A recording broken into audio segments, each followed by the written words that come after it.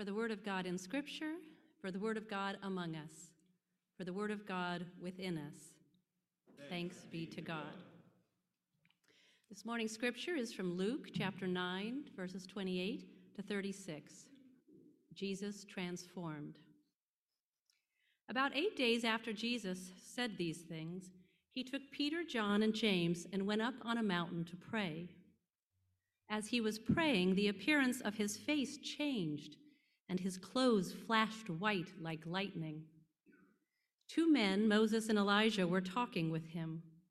They were clothed with heavenly splendor and spoke about Jesus' departure, which he would achieve in Jerusalem. Peter and those with him were almost overcome by sleep, but they managed to stay awake and saw his glory as well as the 2 men with him. As the 2 men were about to leave Jesus, Peter said to him, "Master, it's good that we're here. We should construct 3 shrines, one for you, one for Moses, and one for Elijah." But he didn't know what he was saying. Peter was still speaking when a cloud overshadowed them. As they entered the cloud, they were overcome with awe. Then a voice from the cloud said, "This is my son, my chosen one. Listen to him." Even as the voice spoke, Jesus was found alone. They were speechless and at the time told no one what they had seen. For the word of God in Scripture, for the word of God among us, for the word of God within us. Thanks be to God.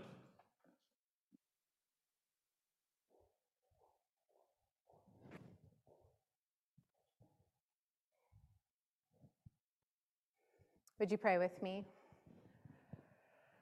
Oh God, as we come to this text, as we seek to understand what your Spirit is saying to us today, we pray that the words of my mouth and the meditation of all of our hearts would be pleasing in your sight, you who are our rock and our Redeemer. Amen. So this is the last Sunday of February, and for this month, we've been reading our scripture texts and stories in Luke alongside the readings and writings of Black women. It's been transformative. It's been a challenge for me to hold these texts and these voices in a way that doesn't co-opt them or appropriate them or diminish them, but to try to really listen and also think what is here for us. Their words have comforted and disturbed me. It's not always been the easiest journey. And today I assigned myself the novelist and essayist Toni Morrison. If you've read her work, you know that she doesn't really let you off the hook for anything. Her words and her characters refuse to be wrapped up in tidy packages, nor should they. There's a powerful scene in the book Beloved, which was set in 1873, 10 years after the Emancipation Proclamation in Ohio, in a community of formerly enslaved people. This story is a story that is haunted by the complex and interrelated effects of slavery. Just a decade after 250 years of enslavement is not very long. Here in 2022, we are still unraveling that. One of the most powerful scenes in the book is the description of when the matriarch of the family, Baby Suggs, would lead worship out in a clearing. Morrison writes that Baby Suggs decided that because slave life had busted her legs, back, head, eyes, hands, kindness, womb, and tongue, she had nothing left to make a living with but her heart, which she put to work at once. She became an unchurched preacher and opened her great heart to those who could use it. In that clearing in the woods, Baby Suggs invited these formerly enslaved people to come out and to laugh and to dance and to cry, to be human and free and loved. I found these pages impossible to read, and I've gone back to reread them over and over in recent weeks, without something deep within me responding. There's an invitation, such a deep invitation to know love, despite all that comes at us, no matter what life gives us. She says, you got to love it. This is flesh I'm talking about here, flesh that needs to be loved. As we come to the end of this month-long conversation, this text brings us to what I find one of the most stunning and singular themes to emerge from the spiritual writings of Black women. That we can find God within us, even when all the structures of the world outside of us are saying something different. As American playwright Ntozake Shange said, I found God in myself, and I loved her. I loved her fiercely. If we are not finding a God who loves us and every single one of us in our flesh, we have not found God. This is what it means to have what we call Christianity an incarnational faith, an enfleshed faith. It's the transformative power of God's love showing up within us. It's the mystery, it's the goal, it's the source of our faith. And so this Sunday before Lent, as we are at Transfiguration Sunday, the lectionary and our schedule of texts give us this quiet glimpse, this kind of big and small story of the glory of Jesus before we circle back into the desert as a community, church community, with Jesus for 6 weeks. This story, it makes for a great storyline, right? You know, in movies, when you get a little bit of an idea of what's coming, and then you have to go through the hardship to get there. This is kind of like our little glimpse of what's coming before we go through the releasing of Lent and the dying of Lent to get to Easter. The story of Jesus' transfiguration has so many layers to it. First of all, there's just the miracle of it. Jesus physically transforms, is filled with light in his physical being, and if there's a visitation from the two great Jewish prophets, Moses and Elijah, who validate Jesus' calling, who consort with him. And then there is Peter's impulse to build permanent structures to the glory of these three men, convinced that if something can just be big enough and bright enough, everyone will be convinced that the way of Jesus is the true way. And then there is the voice from heaven, which echoed at the voice at the baptism of Jesus, saying, "This is my Son, my chosen one. Listen to him." The affirmation of the belovedness of Jesus. This story seems to me to be something a little bit out of a Toni Morrison novel. Ghosts and apparitions and echoes of history all colliding in one moment, where Jesus has decided to take Peter and John and James and go up on a mountain to pray. And while he is praying, the appearance of his face is changed and his clothes become dazzling white, it says. All because Jesus chose to find God in him. Now, reading the verses surrounding the story give you a clue into just how much Jesus must have needed to know that God was in him, just how much he needed some quiet time in prayer. Jesus has been healing. He's been gathering his team.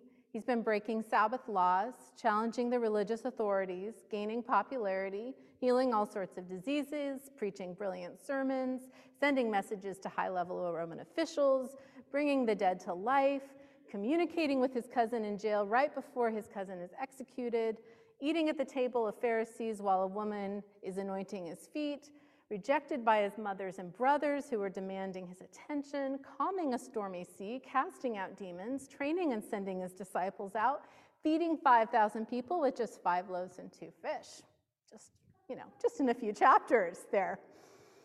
Jesus was acting full of conviction and calling. He was obviously full of God's power. He was in his prime. You might have thought he knew that God was with him and in him.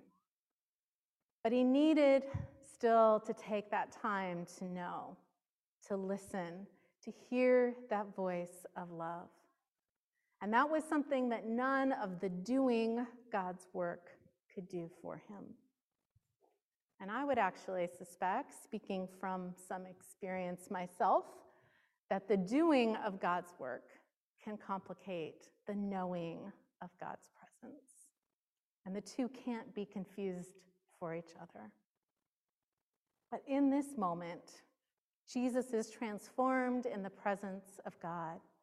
Something happens that defies explanation. We call it the transfiguration.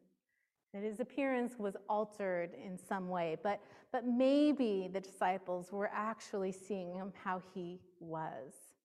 Maybe it was less of an exception to the reality than a revealing of the reality of the glory of Jesus being. Peter's response is to do what we so often want to do with moments of revelation. Peter wants to make it accessible, wants to package it up and put it out for public display. But Jesus resists all of these easy answers and simple structures. He resists confusing the God in him with the external measures of success. He knows the answer is not easy answers or structures, but faithful presence. Well, I think Peter probably had some good motives here. It was a mixed motive, to be sure. He no doubt wanted to be on the winning team, to stand next to one of those structures and just kind of feel good about being associated with it. But the voice in the cloud invites him deeper when it speaks and says, "This is my son, my chosen one. Listen to him." Peter, leave all your external measures of identity and worth and listen to the voice of love. It's so easy to put our faith in the externals of the world, where we see success and popularity and winning strategies. It's especially easy for those of us with quite a bit of privilege. It's easy to let someone else hold God for us or validate God within us in their structures or their theologies or their action. And externals are important, external structures. Don't get me wrong. We need systems that are just. We need healthy communities. We need models and mentors. We need churches that provide shelter and hope. But we also must hold lightly our faith in the external structures and constantly release the ways that our worth is dependent on them. And this is where I find the wisdom of Black women comes to help us.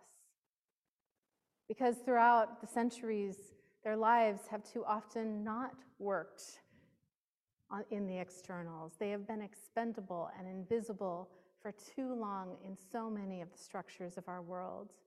And yet, and so, they found God within them. And finding the intimate presence of God within their flesh and their bones in a way that defied externalized sources. I found God in me and I loved her fiercely. These are powerful words, prophetic words that challenge the ways that we have tried to make ourselves safe and the ways that we think that we have found God. We began this month by talking again about the power of this voice, the womanist voices around us, learning to live and love right here in these bodies and in this time. Alice Walker, Toni Morrison, Bell Hooks, Amanda Gorman, they're riding through the experience of their lives, declaring to us, telling us, God is not outside of us. No one gets to tell us our worth. Our worth is found in the God who lives within us. This goes beyond self-care to love of ourselves through resisting commodification by any system or person, or even by our own selves and what we think we should be. It means a journey to realize that we are of value just in who we are as children of God. Here's what I've been thinking about. Self-love does not equal self-indulgence. Self-love is not selfish. Self-love does not come at the expense or the mistreatment of another. Self-love is so deeply countercultural in a world that wants to brand, label, and define who we are. I don't know that many of us really know how to do that, or even exactly what it might mean. Most of us have a lot of learning to do. I know I do. This month I've been watching my friend Ashley, the poet laureate in Colorado Springs, Colorado, a Black woman, posts daily affirmations to Black people each day. She says things like, Black nerds make the world go around. Black entrepreneurship is vital. Take up space. You are attractive. Your skin is beautiful.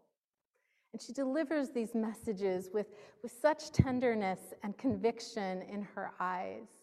Now, these messages are not meant for me, but I'm watching and learning from her. And recognizing how the messages all of us have internalized do not allow everyone to flourish. Our work is to find that space of love within and without, where all can flourish, where everyone can hear these voices. This month has been powerful for me.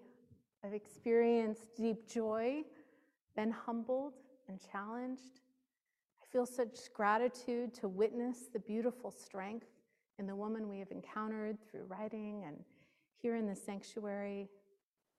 And I'm going to kind of resist the urge to wrap all this up and to make tidy little structures like Peter wanted to do, and instead say that I'm grateful for the light that shines in these voices, that I have so much more to learn, and that I'm committed to keep learning how to make space for these voices and to follow them in learning how to build a more loving world. I'm really grateful that today we have Emma, Claire, and Rebecca Spence, who are students at the Portola Valley Theater Conservatory. They're coming to read some poems, 2 poems that we've selected for them to read. Well, they selected to read, and these are real-world transfiguration poems that invite us to see each other as we really are, shining and deeply loved children of God, walking in our flesh, in this ground, in this time. So welcome, come read for us.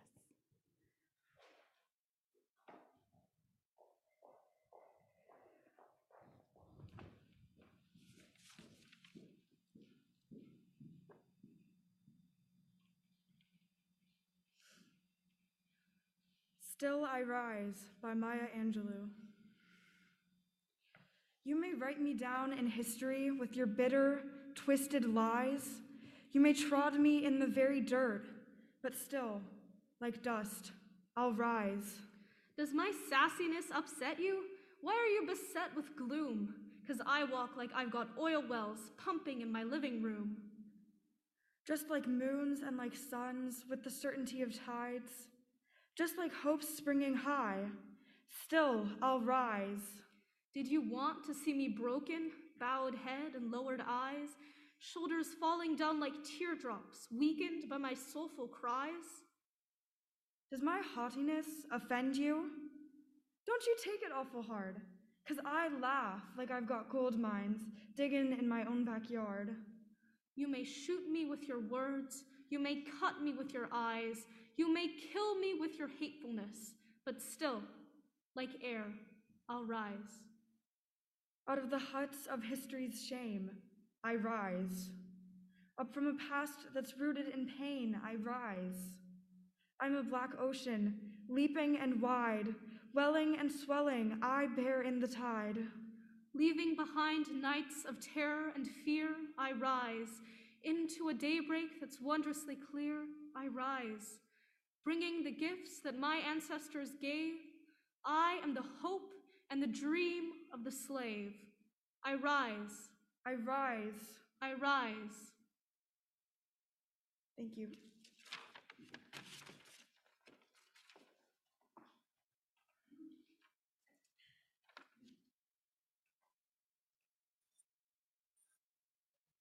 New Bones by Lucille Clifton. We will wear new bones again. We will leave these rainy days, break out through another mouth into sun and honey time. Worlds buzz over us like bees. We be splendid in new bones. Other people think they know how long life is, how strong life is. We know.